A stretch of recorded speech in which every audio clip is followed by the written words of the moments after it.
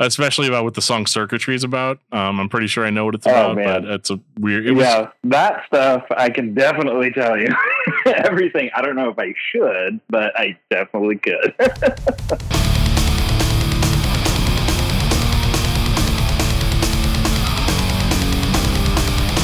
This is the Discuss Metal Podcast with Randy Torres of Knives.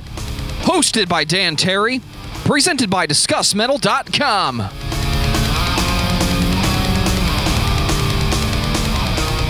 What is up, everybody? Welcome to another episode of the Discuss Metal Podcast. My name is Dan. I am your host for this evening or morning or afternoon or whenever you would choose to listen to or watch this podcast. With me tonight is a very special guest, somebody that I hold very near and dear to my musical heart.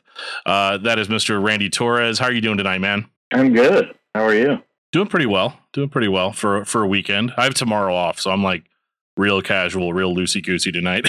Good. That's what it's all about. 100%.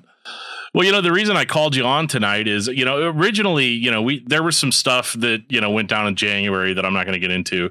And there was the option. I was going to pull you onto the podcast then, but then you were going to be on another podcast that kind of occupied the same space as this one. So I was like, I'm going to hold off and, kind of let the dust settle on all that stuff. But, it's great to have you here, man. It's great to hear from you. And I guess we'll just get right. Well, thank you so much for asking me to be on. Oh yeah, man. Anytime. If you showed up and you were like, "Hey, I want to talk about Lego building," I'd be like, "Yeah, man, let's do it." We never covered that on the show before, but we'll do it. I was never good at Lego building, to be honest. I couldn't either. I mean, the Legos that we had whenever we were kids, probably. I know that we didn't have cool Lego stuff. Like we didn't have like Lego tie-ins for movies. You had like Lego Space, Lego Farm, you had just like these really basic kits, and all I had was like blue and red blocks, and like I had to use my imagination. All I wanted as a kid was the pirate ship, the Lego pirate ship. And I just remember it being so expensive that my parents said absolutely not. I was very, very crushed by that. So Lego's always been overcharging people. Like and it's all in the licensing now, I think. But back then, I don't know. I remember wanting a Lego TIE Fighter. It was like It was Darth Vader's TIE Fighter. The one that he flies at the end of the first movie. And that one was also my parents were like, yeah, no way. Here's an action figure. Awesome. Now go play. But well, speaking of childhood, let's just go like right back. Let's just go right into that. And I'm going to skip ahead. I'm not going to ask you like what day you were born, whether it was raining or sunshine out or anything like that. But what got you into music? Like as far as like being something that obviously now you've spent a lifetime pursuing as a career. What got you into wanting to play, or did somebody get you into it? Yeah, my dad played guitar, and he had an old, it was like a kind of a crappy Yamaha classical acoustic guitar that I always pick up and mess around with. And finally it kind of dawned on them that it was something I was really into. And I think I was 12 or 13. They bought me a guitar from Sears for Christmas, and it was pretty awesome. It was white, and it had a red, a blue, and a yellow streak stripes across it. Oh wow. Super ugly. And that was just kind of the beginning, and I would just sit in my room and just screw around, and I didn't really quite know how to play, and I was never really formally taught how to play. I just kind of figured it out. I mean, my dad showed me a couple chords here and there, and but I just kind of taught myself, which I still don't really quite know as far as theory goes. What's what? So it was just pretty much by ear, and but it's just one of those things that I just gravitated towards, and it's a huge Nirvana fan, and this was like early 90s, and just became obsessed with them, and I would sit in my room and just try to figure out their songs on my guitar, and and I guess that was pretty much the beginning. It was just something that just resonated, and yeah, it wasn't a very good. I was horrible at sports, and I didn't really have any other things that I was into as a kid, and that was definitely something that I was really excited about. So I guess it was just a natural progression from there. No, that's cool. I mean, the theory doesn't matter as long as it sounds good, right? Yeah, exactly. Fake it till you make it is what we all do as musicians. 100%. So when did you decide that you wanted to kind of start playing in bands, like kind of playing out? I know every kid with a guitar, that plan formulates, but for a lot of people, it never turns into anything. Yeah. I think in junior high and probably like freshman year of high school, I played in a handful of really bad bands where nobody really knew what they were doing. We would just make noise and screw around in the garage. And it didn't really get serious until I started playing actually with Project 86. So everything before that was pretty bad. Okay.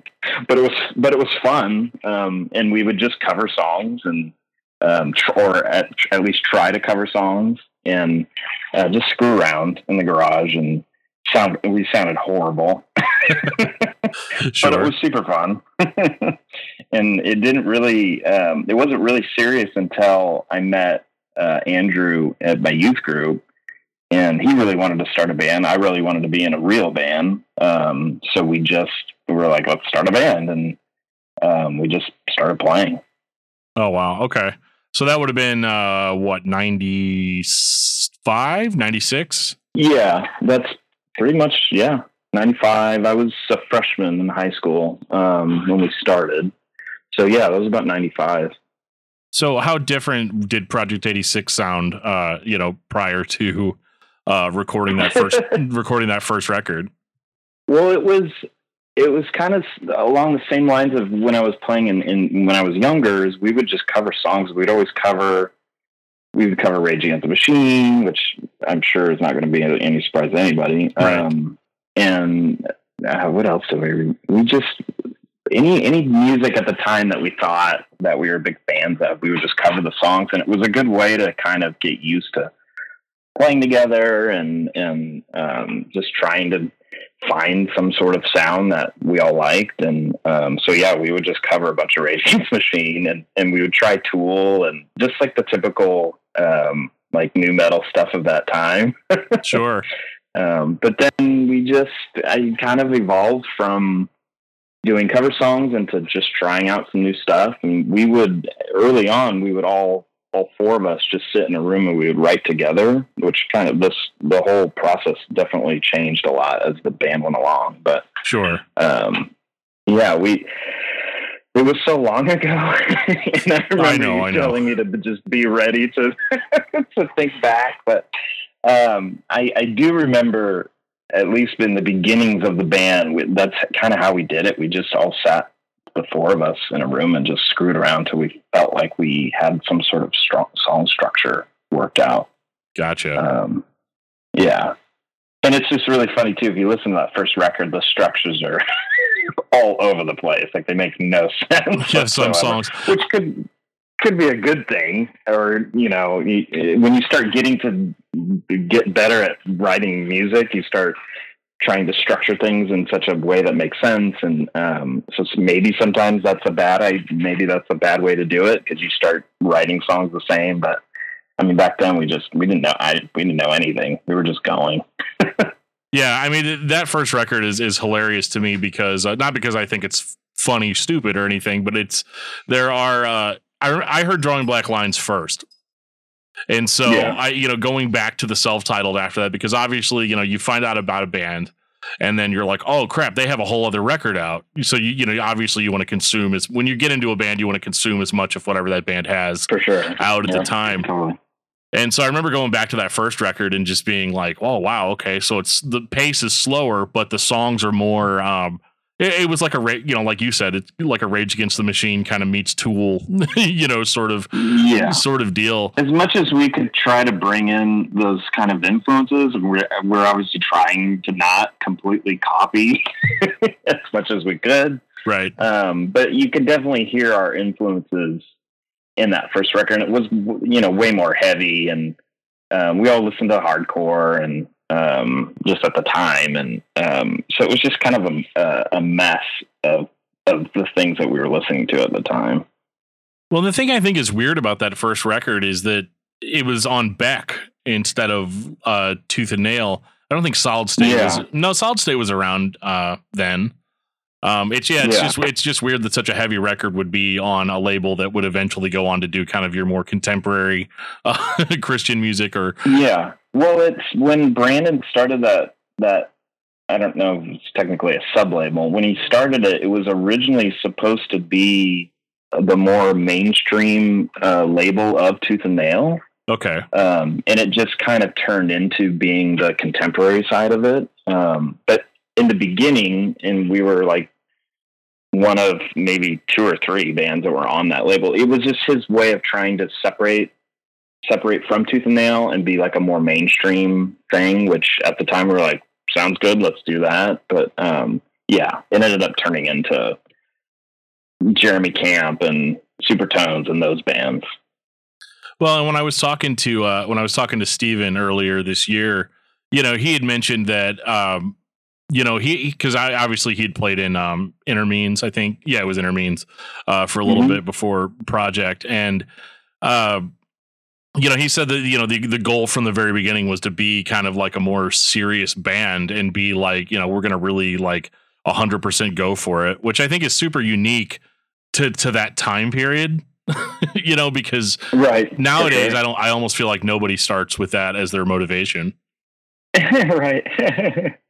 Well, everybody wants, everybody has aspirations to play music for a living and be successful. Sure. We were definitely, luckily it fell into a time of like Steve and I were in high school. We were just graduating high school. So we didn't have any obligations like work or kids so we were just full, like just ready 100% in. So it just kind of all fell luckily along that time. And one of the hardest things about being in a band is getting everyone like 100% committed, which is so hard to do. Sure. Yeah. But yeah, or even podcasts for that matter. Getting people to show up for anything is sometimes a huge challenge. But after you guys recorded that record, I'm kind of moving ahead a little bit, but you guys recorded that first record and on Beck, and it was probably obviously the most successful thing. You guys got on bigger shows. Like where did you? How were you feeling kind of at that point, or how was the band kind of feeling as a whole? And I'm beating around the bush with the question, but like at what point did you guys start feeling like you were on the next level, of bands? Yeah.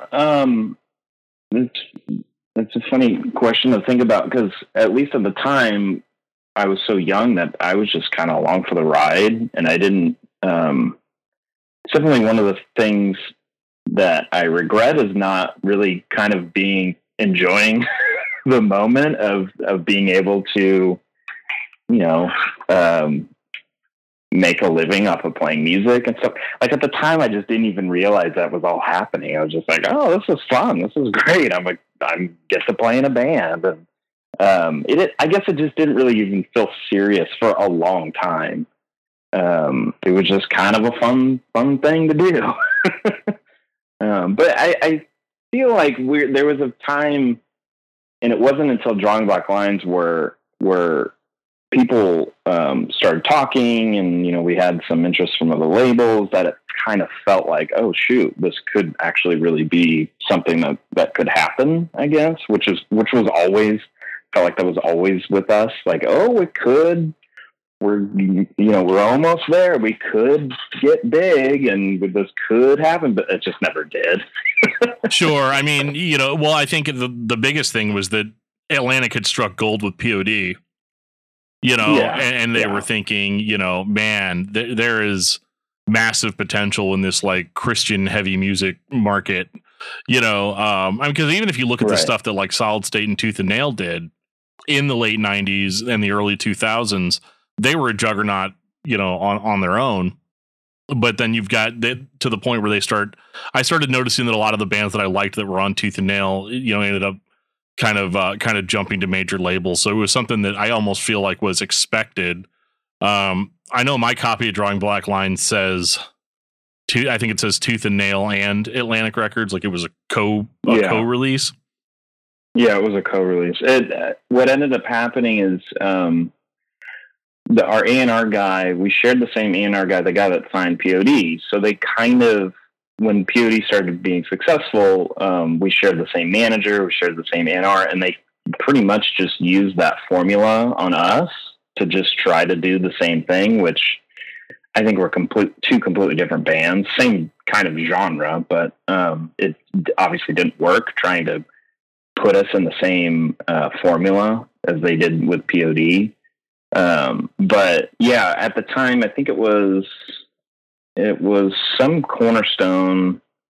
I don't remember what year it was, but we actually met POD's A&R guy, this guy, John Rubley, and he saw us play. He's like, I'm really impressed with you guys.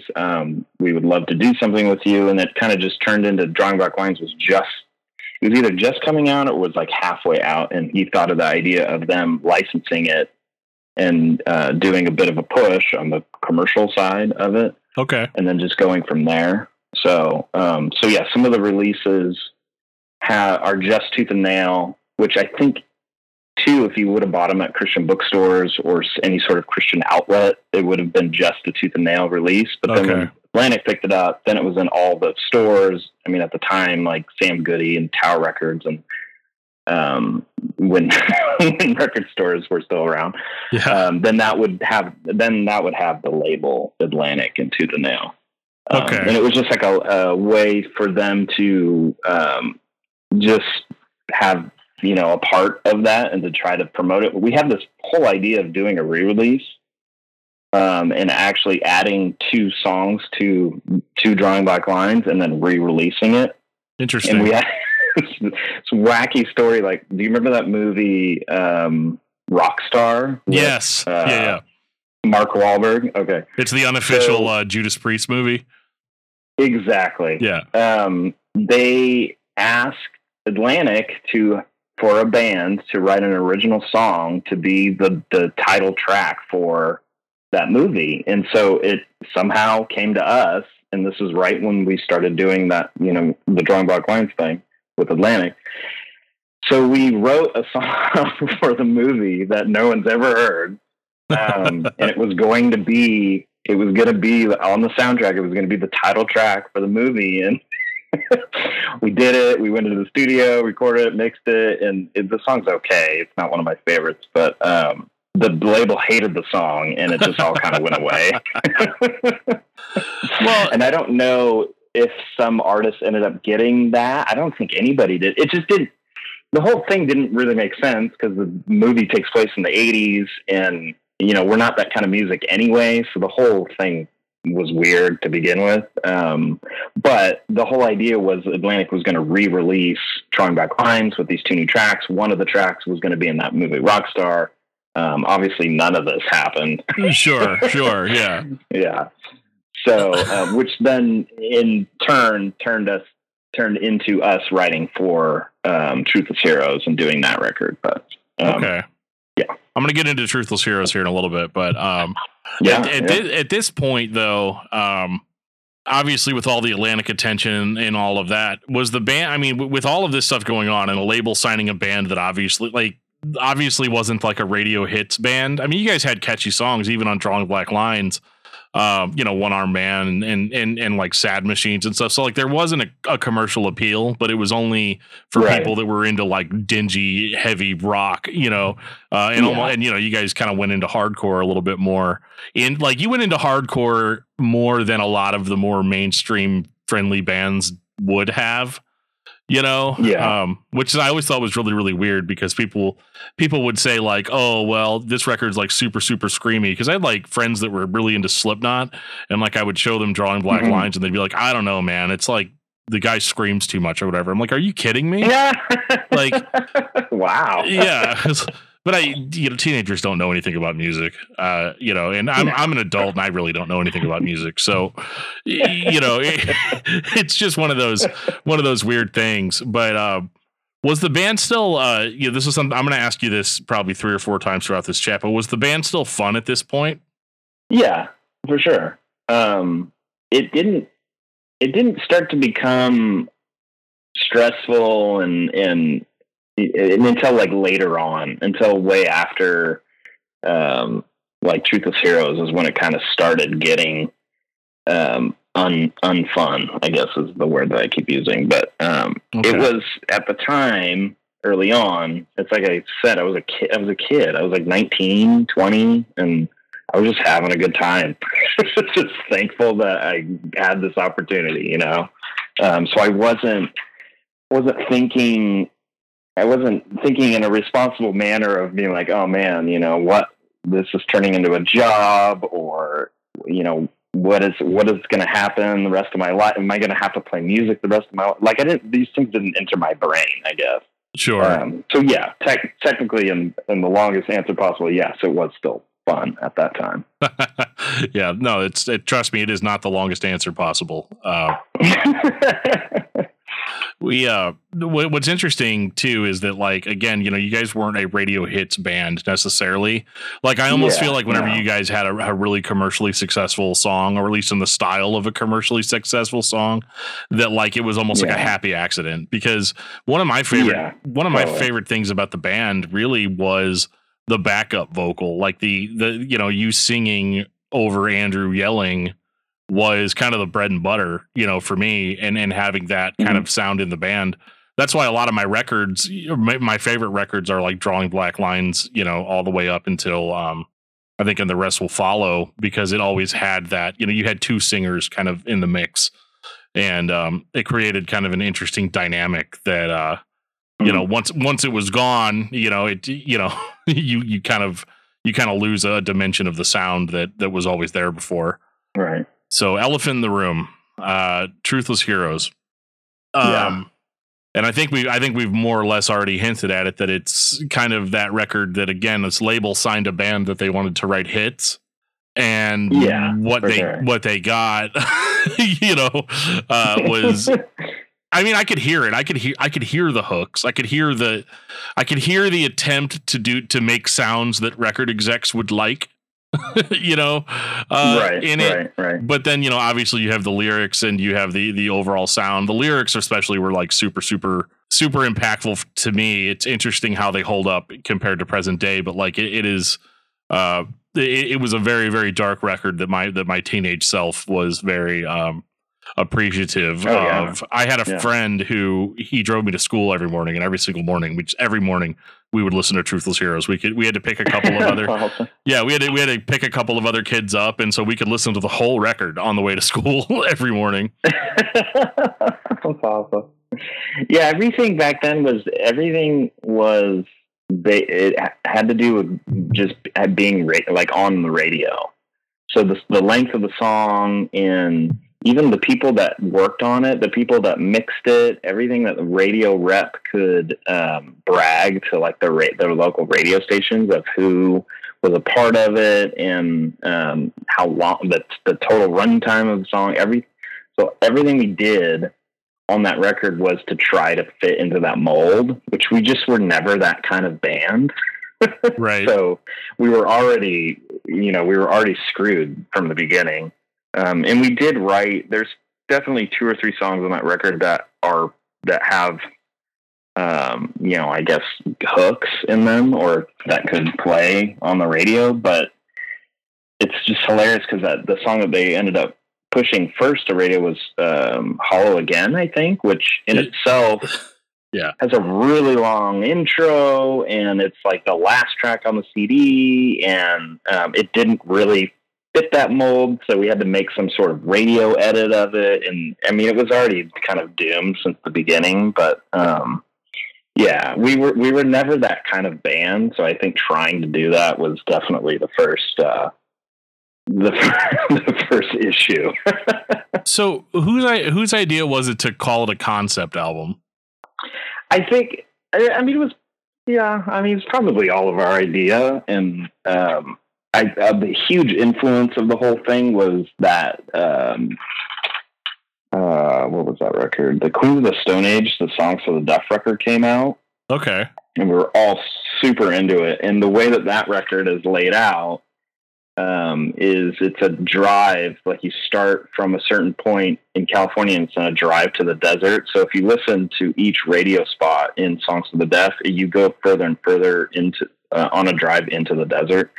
That was kind of the catalyst of us, like, oh, we should do something like that. And, you know, we'll do these like TV sort of ads and things that were kind of conceptual. And I mean, every record every band does is conceptual, and it kind of works together, I guess. But calling it a concept record is calling it a concept record, I don't think it's completely necessary, and it probably ruins the whole thing. But yeah, all of the themes of the songs kind of tied into each other, and I don't really see it as some like crazy concept record, but it was just kind of part of the whole, you know, marketing ploy we all thought would work, I guess. I don't think it was completely necessary, but sure. Yeah. Yeah. Well, and I mean, having something to market like that, it could really go either way. It doesn't sound like it went the way that it probably needed to. And this is something, go ahead. Sorry. Oh, it was just, at that time, it was the beginning of when people just kind of stopped going out and buying CDs. So it was like the beginning of the end of the normal way that they were used to of selling CDs. So we were just kind of at the beginning of that. And I feel like, all of the old ways and sales and all that stuff just was on its way out, and I think we were just unfortunately a part of that wave. right So yeah, so that ultimately ended in just severing ties with the label, which was a really weird time period for me as a fan, because I was always like, go to the website, check updates and, you know, all that stuff or whatever, and then the website was just gone one day.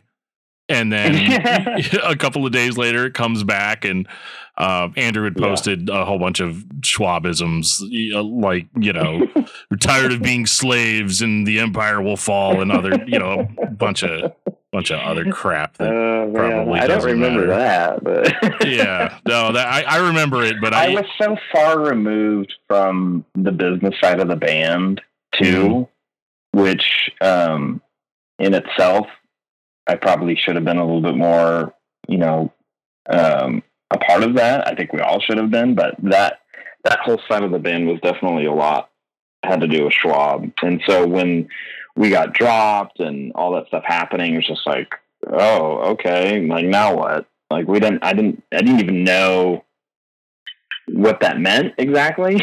Right. So yeah. Well, I know in a lot of cases, like bigger labels like that, and I've talked to people that have kind of gone through this, where the label basically keeps the band, in the sense that they keep the band's name, they keep all of the all of the stuff, and to the point where that band basically kind of own the masters. They own, like, whatever you've done for them that they essentially paid for, is they're going to do their best to try to get their money back. Right. So they would own the masters. They would own the rights to that record, essentially. I mean, it all depends on the contract that you sign. Sure. But with it all happening, it actually kind of worked out because of the way our contract was with Tooth and Nail. I'm not going to get into like the specifics of it, but sure. Atlantic bought us out of our contract with Tooth and Nail, and we got a better deal out of that. So when Atlantic dropped us, we were actually in a better spot, because if we would have gone through with our original contract with Tooth and Nail, like they were at the time, Brandon would do these long contracts, like 6 record deals. Yeah. So we got out of our Tooth and Nail contract, and then when Atlantic dropped us, we were essentially like free agents, for lack of a better term. Yeah. So when we re-signed with Tooth and Nail after that, we actually got a better deal out of it. So technically, it did kind of work out in a way. Sure. Well, I mean, you were in a totally different tier than you were when you left Tooth and Nail. You know, right, so it makes sense. Like whether the record was successful or not, it still had the Atlantic push. It still moved units. You know what I mean? Yeah. So it's not like it was a total failure, which I think sometimes it gets portrayed that way. But like, it's a much more successful record than I've ever put out. You know, and you know, so for that, it's just one of those weird things. But I just thought it was interesting how you know, there was the break, and then you guys kind of came back full force with Songs to Burn Your Bridges By, which I won't repeat this story now, but that record, I actually ended up wrecking my car while I was listening to it. But yeah, I think I think you told Steve the story. I did. You interviewed him, right? Yeah, I did. Yeah. Fascinating. Yep. Yeah. Yeah. It was during Oblivion. Oh, yeah. Man. But yeah. Well, and I love that record a lot, by the way. It's probably my favorite overall as far as all the records go, just because we weren't trying to do what I was saying before. We weren't trying to do like make a radio song or radio hit and fit in these hooks and stuff. It was all very natural. Schwab knew exactly what he wanted to do. We all knew what we wanted to do. Plus the fact is a lot of the songs were B-sides or things that we didn't use for Drawing Black Lines. So it kind of had that Drawing Black Lines vibe to it. Yeah, definitely. Because I remember telling people it was like, it almost sounds like it should have come out between Drawing Black Lines and Truthless Heroes. Which is exactly what it is. I mean, that's essentially, as far as the songs go, that is exactly what it is. Yeah. So at this point, you know, you guys put that record out. You're with Tooth and Nail. That's actually, I saw you guys right before the car wreck incident. I had seen you guys probably like maybe a week before that. And that's actually where I bought the CD was at the show. I think it was you guys and Haste the Day, I believe. Oh. Yeah. So it was Was this in Missouri somewhere? It was in Missouri. Yeah. Cool. Yep. I don't remember exactly where we went though. I've seen Project like 5 times. Kansas. We played Kansas City a lot. We played St. Louis a bunch too. Yeah. So we would have been the St. Louis show. Yeah. Oh, okay. Okay. Yeah, that's our hometown here. But the interesting thing too is that like it just seemed like the band was on like a bit like another upward swing, which makes sense now that you're like, yeah, we had a better contract, you know, and that was also kind of seeing the band kind of more reintroduced into the like Christian market again. Whereas I feel like with Truthless Heroes, the whole goal was to like not be in that market. Yeah. It's funny to think about that whole strategy now, how stupid that is. With our manager at the time, same manager as POD, and they were pretty successful of taking POD just kind of out of that world and just completely making them into a mainstream band. And that was just the strategy for us. And I think that was just a horrible idea when you think about it. Like there was no reason for us to do something like that. But we were trying to not play the church shows. We were trying not to play the Christian festivals, and we were trying to just do mainstream shows, which in itself is even more ridiculous because those mainstream shows are at clubs and bars and things that you can only be 21 to get to, and it's just stupid. Right, you can't get youth group kids. So when we realized when we realized that was a bad idea was during that time, and we started going back, playing those festivals again, playing Christian shows, you know, Christian venues, stuff like that. Yeah, I think I saw you guys at Cornerstone around that time also. And that was still the original band. So I think like the first 3 or 4 times I saw a Project was the original band. And it was pretty much every time you guys rolled into town, or if you were playing at Cornerstone or like one of the Christian festivals that was around at the time. There was we had like a couple, it was kind of the beginning of when we started doing Truthless Heroes, and at the end of the Drawing Black Lines record cycle, we had Corey Edelman playing guitar as well. which was kind of a short stint. Yeah, no, that was interesting because I remember there was an announcement of it. And then like literally no word was ever said about him ever again. It was, I'm pretty sure it was about a year, or maybe it was 2 years.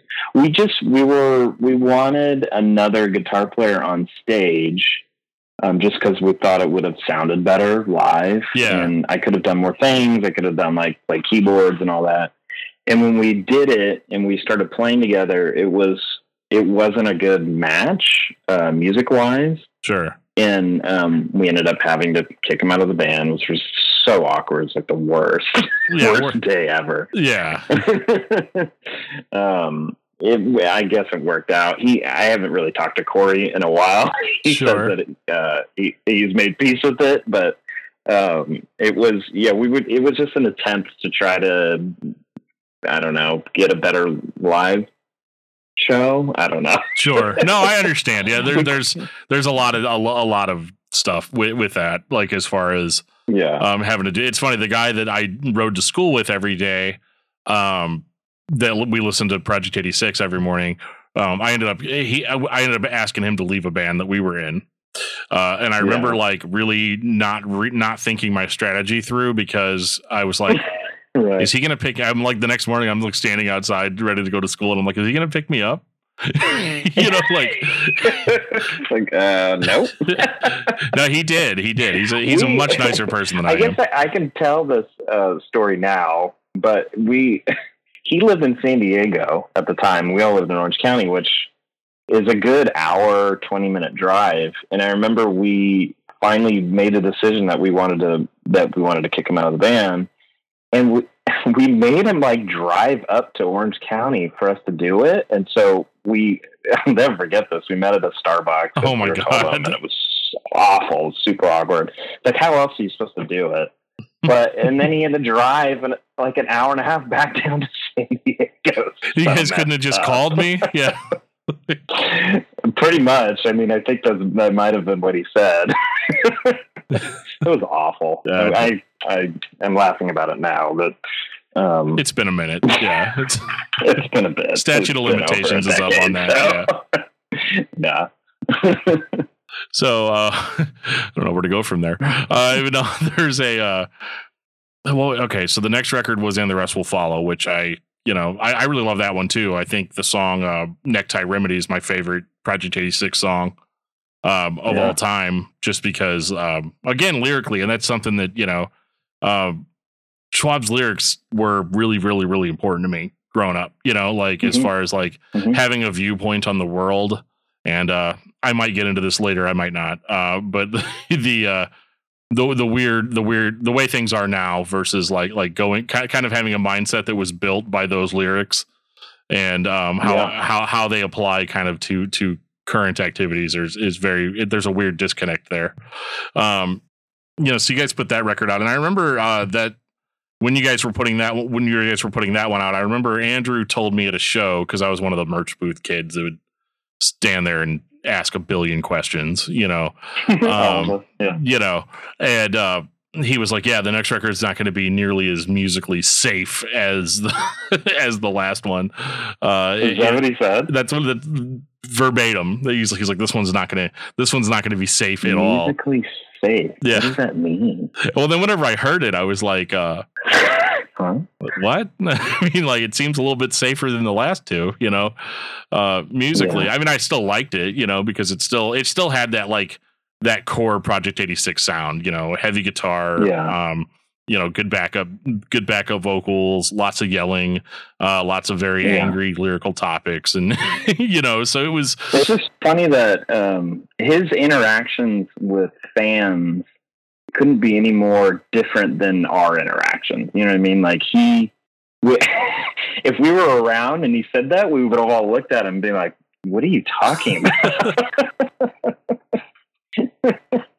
Well, that may have been the beginning of the whole narrative of, well, I write everything, or whatever, But yeah, I remember that very distinctly. So it was very musically safe, and I was like, I wonder if he's talking about that piano piece that's in Sincerely Ichabod, you know, because like I was trying to figure it out, you know, like Yeah. like when am I going to feel unsafe when I'm hearing this? Everything that we did as a band, it was all four of us having to agree on it. You know what I mean? There was never, unless somebody, i.e. Schwab, completely didn't like something, like it just, it's funny to hear this now because we were all on the same page when we would write these records. Right. So if he, at the time of us writing all that and the rest will follow music, he wasn't into something, he would have said it, you know. It's just weird that he would say something like that. And but I think like in his defense, I think that he was just a being the hype man, like just trying to get, you know, trying to get the young eager fans pumped for, you know, for the next record. I mean, that's lead singer 101 stuff that, you know, that you have to do, you know, so like I understood it. The face of the band. So yeah. So like, and that was, and I assume that was kind of the idea from the beginning, was that he was going to handle kind of the PR, for the band for the most part. Oh, for sure. Yeah. I mean, he was a very well-spoken guy and he was really good at that stuff. And, we all kind of preferred it because he was good at it. So we would just not talk as well. We would try to talk as little as possible when it came to interviews and it came to like interacting with bands.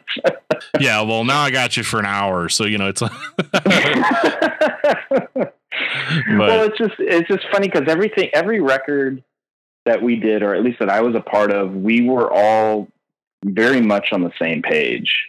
And there was no real battle. Like a lot of bands, they have kind of creative differences and battles. And it's like, well, I think our music should go in this direction. Or I think we were all pretty, as far as I remember, we were all pretty much on the same page. And a lot of it had to do with just kind of whatever music we were super into at the time. So, like there was I guess what I'm trying to say, there was no disconnect of what we were writing at the time. Sure. If that makes sense. No, totally.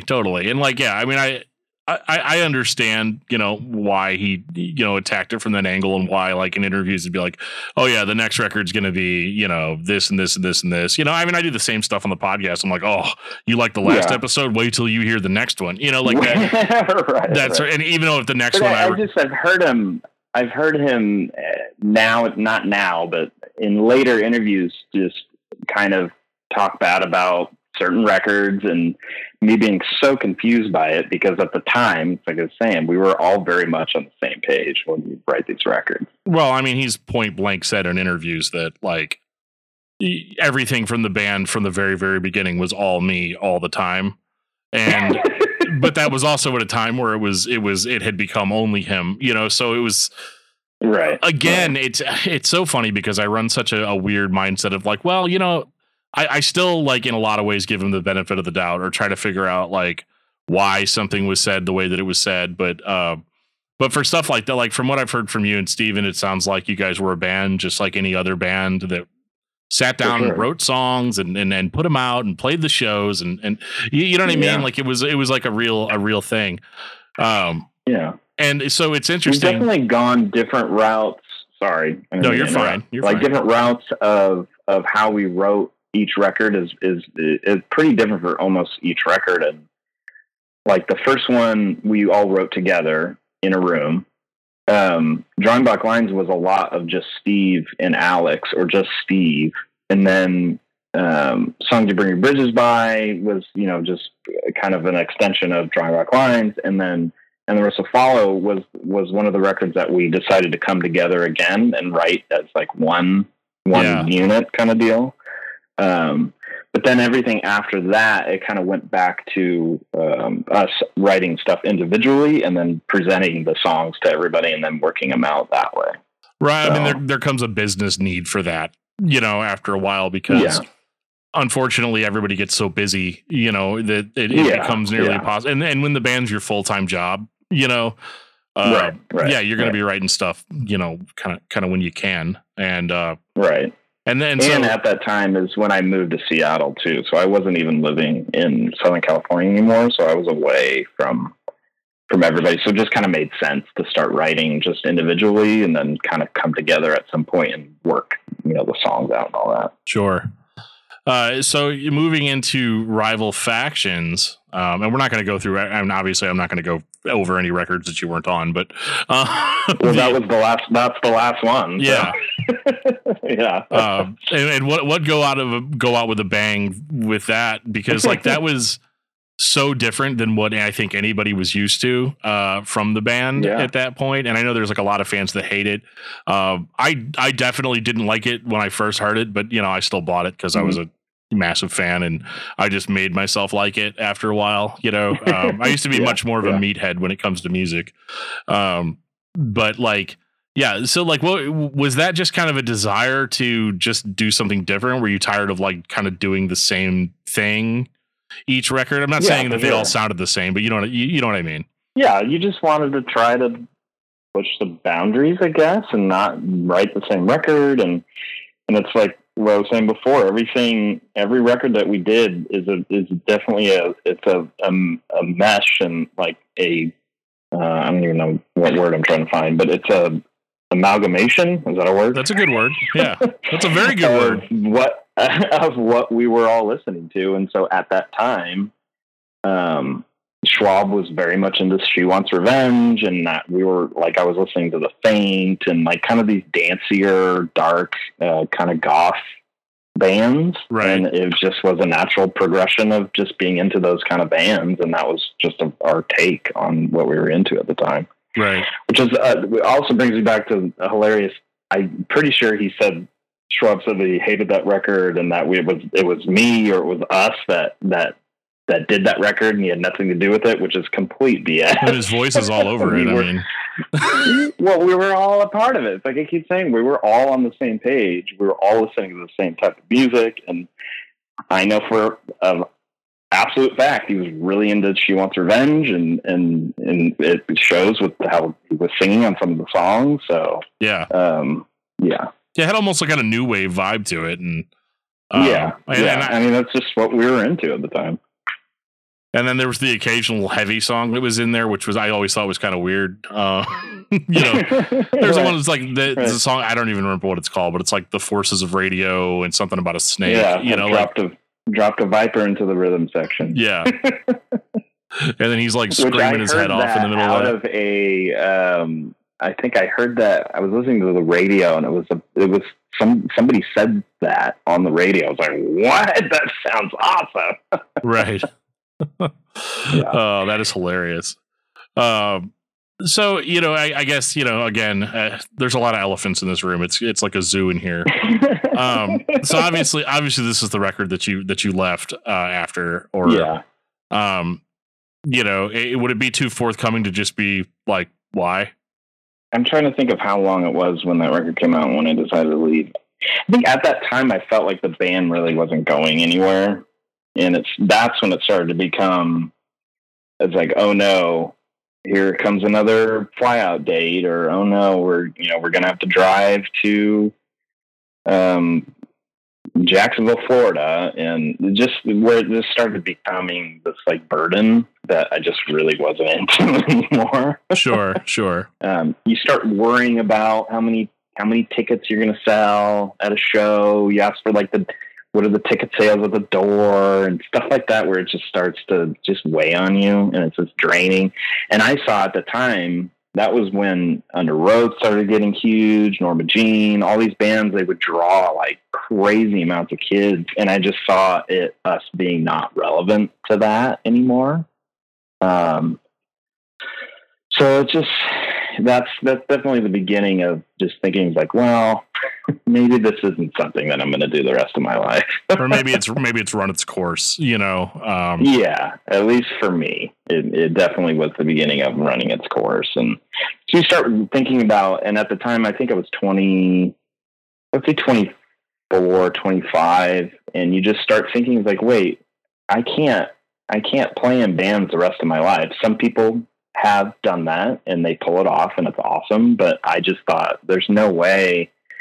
What's going to happen when I'm 40? What's going to happen when I'm 45? I'm going to be some old dude like playing in some band.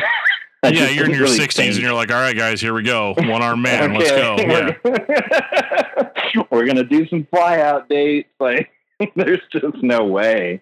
I mean, don't get me wrong. It started entering my brain. There's plenty of fans of that era of the band that would love nothing more than you guys to all do a fly-out date and do that. You know. It's like giving me like you're just stressing me out. I'm sorry. I'm not trying to. Not trying to. But you know, I think I'm trying to be as respectful as possible to all parties. But there comes a point where, you know, enough time goes by and it's enough time goes by where, you know, statute of limitations kind of comes up on that stuff. But I totally understand, like, because that was the time where, like, even when I would listen to Project 86, by that time I'd been listening to like much heavier bands. You know, I went in, you know, full metal, you know, Christian or not, whatever, who cares? Like, let's just be heavy and act like idiots, you know? And, you know, and Project 86 was that band that I'd kind of come back to and be like, oh, okay, well, they're doing a different thing or whatever, you know? And, but it was interesting because I think whenever I went and saw the band, I think the next record, Picket Fence Cartel, had come out, and I went and saw it was the Scream the Prayer tour, and it was Schwab and Steven was there, but then I didn't know anybody else, you know, that was in the band. I think it had like two other guys, and I remember he stood the entire time with his crotch in my face, Schwab, during that show. I don't think intentionally, but it was just a weird stage thing. And I was such a fan that I was like, yeah, this is amazing, you know? Yeah. That Scream the Prayer tour, I was out. I was gone. Which I think, I don't remember who was, who did you see play in the band? I have no idea. Happened? I mean, it was obviously Schwab and Steven were the only people I recognized. And that was one of those weird things too, where like there had never been any type of official announcement that you'd left the band, or there was no we had this weird agreement when I left, which could be an entire podcast in itself. Sure. But when I left, I felt like I was kind of leaving. I was just leaving him in the lurch, and so I thought for the betterment of the band that we wouldn't really announce that I was quitting. I don't know why we did this. So we never really announced it. Right. It wasn't a thing. And we even did like a photo shoot way after I left the band. Weird. So it would be in the photos. I don't know why I agreed to this. That's super weird. Like, I mean, it's weird. Like I kind of like, sort of understand it, so like the fans don't lose hope or whatever, but like at the same time, like, you know, when you got your front man telling everybody that he is the band, I don't understand why it would be, you know, that big of a deal. You know, bands change people. I mean, Norma Jean changed lead singers after their first record, you know. Like, I mean, band members come and go. It's when you're into this kind of music, like that's just something that we're all pretty used to, you know. So thinking back at that whole thing, it was a whole deal. But it's just funny. We were writing for Picket Fence Cartel, and I wrote a few songs. But I just remember just coming to a breaking point where it's like, I need to get out of here. And I remember it was this long conversation on the phone with Schwab, and I remember him saying, well, you know, you should leave the band if you're unhappy. And I said, you know what, that's a really good idea. I think I want to do that. And then he was calling my bluff, and I was like, nope, I think I'm out. And it was funny. He's like, whoa, wait, you know, hold on. Let's back up a couple seconds here. Yeah. And I think that's what kind of turned into you know what, for now, we're not going to tell anybody, won't make a big deal out of it. You know, you guys can continue on. I'm just not going to be a part of this, blah, blah, blah. Sure. Yeah. Sounds reasonable. And then, you know, Steven was out just pretty quickly after that, you know. Yeah. I think he was in the band for maybe another year. Right. Which, another record. Him and I were definitely the closest friends in the band. And that I think I felt the worst about just kind of leaving him. Sure. But, he didn't last very long. He didn't look super happy whenever I saw him in that Scream the Prayer. Oh yeah, he was in a very dark place at that point. But it was just tough because at the time that was our only income. So essentially, you're just kind of quitting your job with nothing. You know what I mean? With no real backup plan. Sure. Yeah. I'm glad I did it at the time. That's terrifying, though. Yeah. right. Because it was all we had. But luckily for me, I had a job offer, so it was easier to do it. But for him, he didn't really have anything like that lined up, so it took him a little bit longer for him to get out. But yeah, I feel that. I've been in that situation before with like corporate jobs and stuff, being like, I got to get out. You know, like I can't realistically pretend that I'm happy and that everything's all honky dory. You know. And then right. It's bad, but just when you're miserable, and some people like to be miserable, but I wasn't really into it, so I just had to do what I had to. Well, and then so that's whenever you started working for, it was Tooth and Nail, right? Or were you doing that while you were in project? That was exactly when I started working Tooth and Nail, because I moved to Seattle kind of before, it was kind of after Song to Bring Bridges By and before Rival Factions when I moved up there, and I had the opportunity to work for Aaron Sprinkle, which I did while I was doing the band. But to have like a real job opportunity is when Brandon was looking for an A&R guy, and that's when it started entering my brain that I probably should quit because I hated being in the band. And he offered me the job, so that's when I ended up quitting. Okay, yeah, that makes sense. I mean, having something, having a quote unquote real job, after that. Yeah, exactly. Something with a real paycheck and all that stuff. For sure. And for the sake of time, because I know I've only got you for a little bit longer, but I guess at what point what was the cat out of the bag as far as like, I mean, obviously fans were going to the shows, and maybe you don't know this, maybe you just weren't even like paying attention. Fans were going to shows and realizing that like nobody was in the band except for Andrew. We didn't even talk about Alex, or I feel kind of bad about that. No. Well, it got bad. There was, that was a really bad breakup with Alex, and I honestly don't remember specifics to it, but I remember it being, there was some bad blood.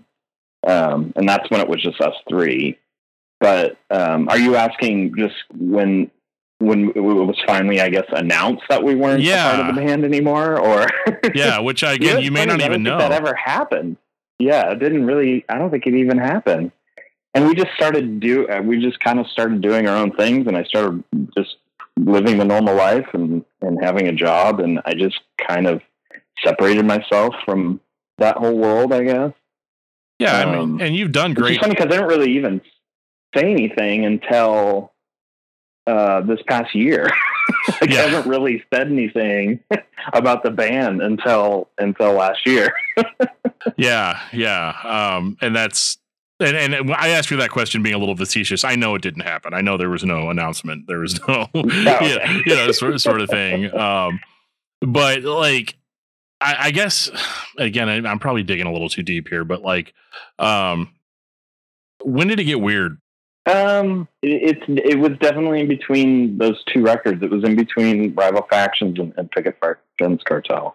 Okay. Where, it was a bunch of things. It was a bunch of, I don't want to tour anymore. I don't want to do these fly out dates. It's just not fun anymore. And it's just, dynamics of the band change, your relationships with people change. And it was a tough situation. And I was like, where's this going? It's not going anywhere. I remember at the time too, I had an offer to play, in another band, and like an offer to play for she wasn't necessarily a pop artist, but it was somebody, that it was on Atlantic, and our A&R guy talked to me about it. And that's kind of where it got into my brain that I'm not going to be in Project 86 the rest of my life. Sure. And it's just, you start it enters your brain, and then you start thinking about every little thing, and then you start weighing your options and if it's worth it. And I just essentially just, realized that it wasn't worth it anymore. But I'm trying to think back of that timeline. It was for sure during that post Rival Factions time. And I remember thinking and seeing all these bands that were doing very well on Tooth and Nail, like Anberlin, Under Oath. And that was probably the heyday of Tooth and Nail. And we were definitely not a part of that. At least I didn't feel like we were a part of that. Yeah. And it just kind of made me realize that I think our time is over. Right. So. Well, and then you went on to do, amazing things. I mean, you did A&R for Tooth and Nail. You've done music for movie soundtracks. I mean, like, I was actually web stalking you earlier, watching clips of stuff that you've done sound design on. Yeah, like I would have never had any idea that you did the music, or like was involved with the music with the death scene of at the end of It. Like that blew my mind. That was like. It's not music at all. It's just sound. Right. It's sound design. Yeah. Right. Which in itself could be music, but at least for the film work that I do, it's mostly sound. Sure. And even like video game soundtracks and stuff. Like, yeah. I mean, it's impressive, like games that I played like recently, which was like the Star Wars Squadrons game, like. Yeah, all that it's super cool, and like it kind of blew my mind. And then of course there's all the Knives stuff, which I didn't talk about at all. I feel bad about it. But which was incredible, actually. So it's funny that a guy that hated Rival Factions when it came out turns around that many years later and is like, dude, this Knives CD is awesome. Like. Well, it just goes to show. It's like when you just listen to different music. Like I definitely still love heavy music. I still listen to it a lot, but sure. You just start branching out. You start listening to other bands, and what really resonated with me, and it still does, is that type of music, like keyboard based, not necessarily dance music, but kind of goth, influenced Depeche Mode and like that kind of stuff. I definitely gravitated towards more as I got older. Yeah. But yeah, when you just go through these like seasons and you start listening to different things and things that I would never have listened to, now I would have listened to back then, and vice versa. And so, yeah. Yeah, for sure. No, it's impressive. It really is. And this isn't just like, oh, I'm on the phone with you, so I'm going to tell you how great everything is, like that sort of thing. But at the same time, it is really, it's inspirational, I think, for a lot of people that, because you did kind of quit the whole like being in a band to make your living thing. Yet you've still found a way through to make music your main source of income.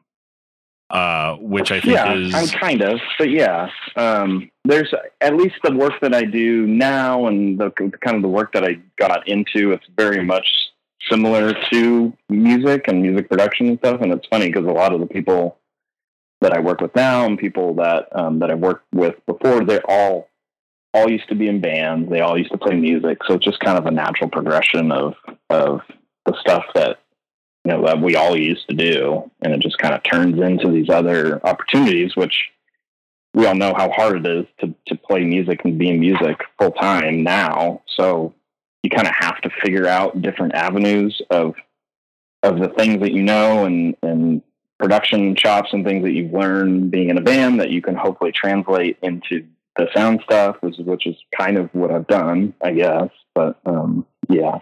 I think it's super cool. I would love to have a job that I could be creative in, that's part of why I started podcasting, was so that I could have some sort of creative outlet. As a person that doesn't really have a lot of musical ability, I was a lead singer. So that's all you need to, all you really need to pull, right. all you need to really pull from that. And so, I unfortunately found myself reliant on other people in order to make my dreams come true, so to speak.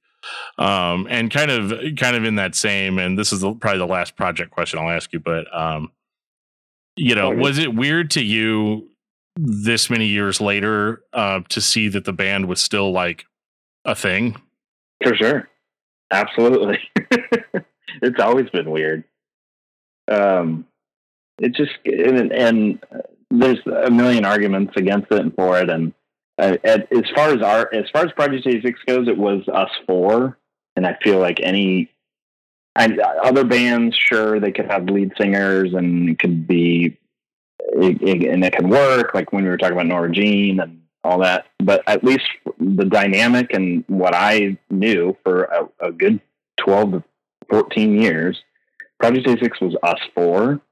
And anytime, like when Alex left, I thought that was weird. And we were like, well, hopefully, this maybe could still work. And luckily kind of, sort of did, but that definitely was the beginning of the end, is when he left. Yeah. And so yeah, in my mind, yes, it's super weird, and it's not the band. And I always thought that, and I've said that a million times. Sure.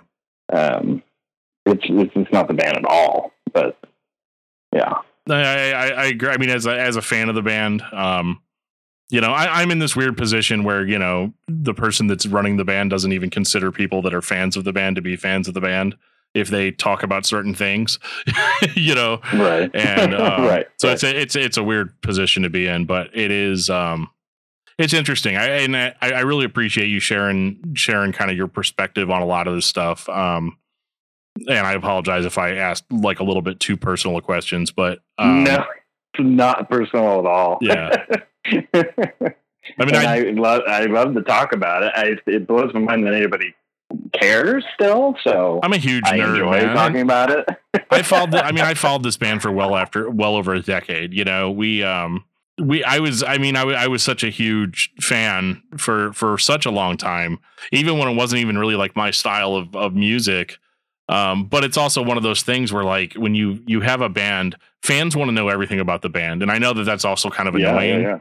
Cause like I have people like will message me asking me weird questions about the podcast, or like more specifically, like I'm fine with podcast questions, but like questions about my personal life and like, how many kids do you have? And how many, it gets a little weird after a while, I mean, I can tell you right now, I don't have any kids. I have 2 dogs. I didn't dig in. I work a lot, and that's pretty much my life. Right. That's awesome though. Yeah, but no, I don't mind it at all, honestly. Well, I'll keep that in mind if we do a part 2. I'll be like, all right, let's talk about what you had for lunch yesterday, and what was the address of the place that you had that lunch at, But I appreciate you indulging me with some of these things that I've just kind of always wondered about the band, and being a fan, you want to know everything that there is to know. And then whenever the situation is complicated, most bands don't have a complicated story. It's literally like, yeah, man, we got together, we did some records, and then we stopped, or we're still going, or whatever. But with Project 86, there was just always so much like weird cloak and dagger going on that I could come up with 100 other questions about specific things. But I'll do that later, and then if you could remember any of those, I would love to answer. There's a few, especially about what the song Circuitry is about. I'm pretty sure I know what it's about, but it's a weird. That stuff I can definitely tell you everything. I don't know if I should, but I definitely could. Well, everybody listening to this, go back and read the lyrics for the song Circuitry and tell me what you think they're about. It's very weird, very weird lyrics for a Christian rock band. Yeah. It's funny because I'm pretty sure I'm almost certain that we've talked about this before, and I think I did tell you. We were DMing about it. Yeah. Well, because somebody posted in one of the Facebook groups, they were like, what's a song that you would love to hear explained by Andrew what it's about? And I just posted Circuitry like immediately, like. And that's a good one. That is. I mean, it's a little, it's trolling a little bit, but it's still. But yeah, it's definitely most of the songs. It's what you first think of what it might mean. Yeah, it's not anything. It's not some crazy, secret meaning. Something you can almost figure it out by reading these lyrics. So. Oh yeah, 100%. Well, it sounds like we may just have to do a part 2 at some point, but But I'm down. Because I got like 400 questions about knives too that I could throw out there. Even though there's not like a whole lot of released material, like there's a lot of depth. There's a lot of depth on that record and even the EP. So there's there's definitely a lot of good stuff to dig into.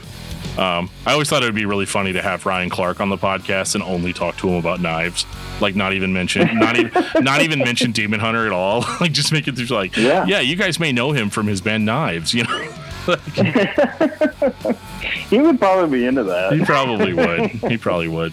But I appreciate it, man. I know you got places to be and worlds to change. So I'm gonna hop off of here. But I just want to thank you again for taking the time out to chat for a little bit, and we'll definitely stay in touch. For sure, absolutely. Thanks for having me. And if you want to do a part 2, I'm all about it. So yeah, 100%. I mean, there's plenty of nights where I'm sitting around like I should probably do something. So like I'm creating a Rolodex of people I can just call up and be like, hey, let's dig deeper into this one thing that we already talked about.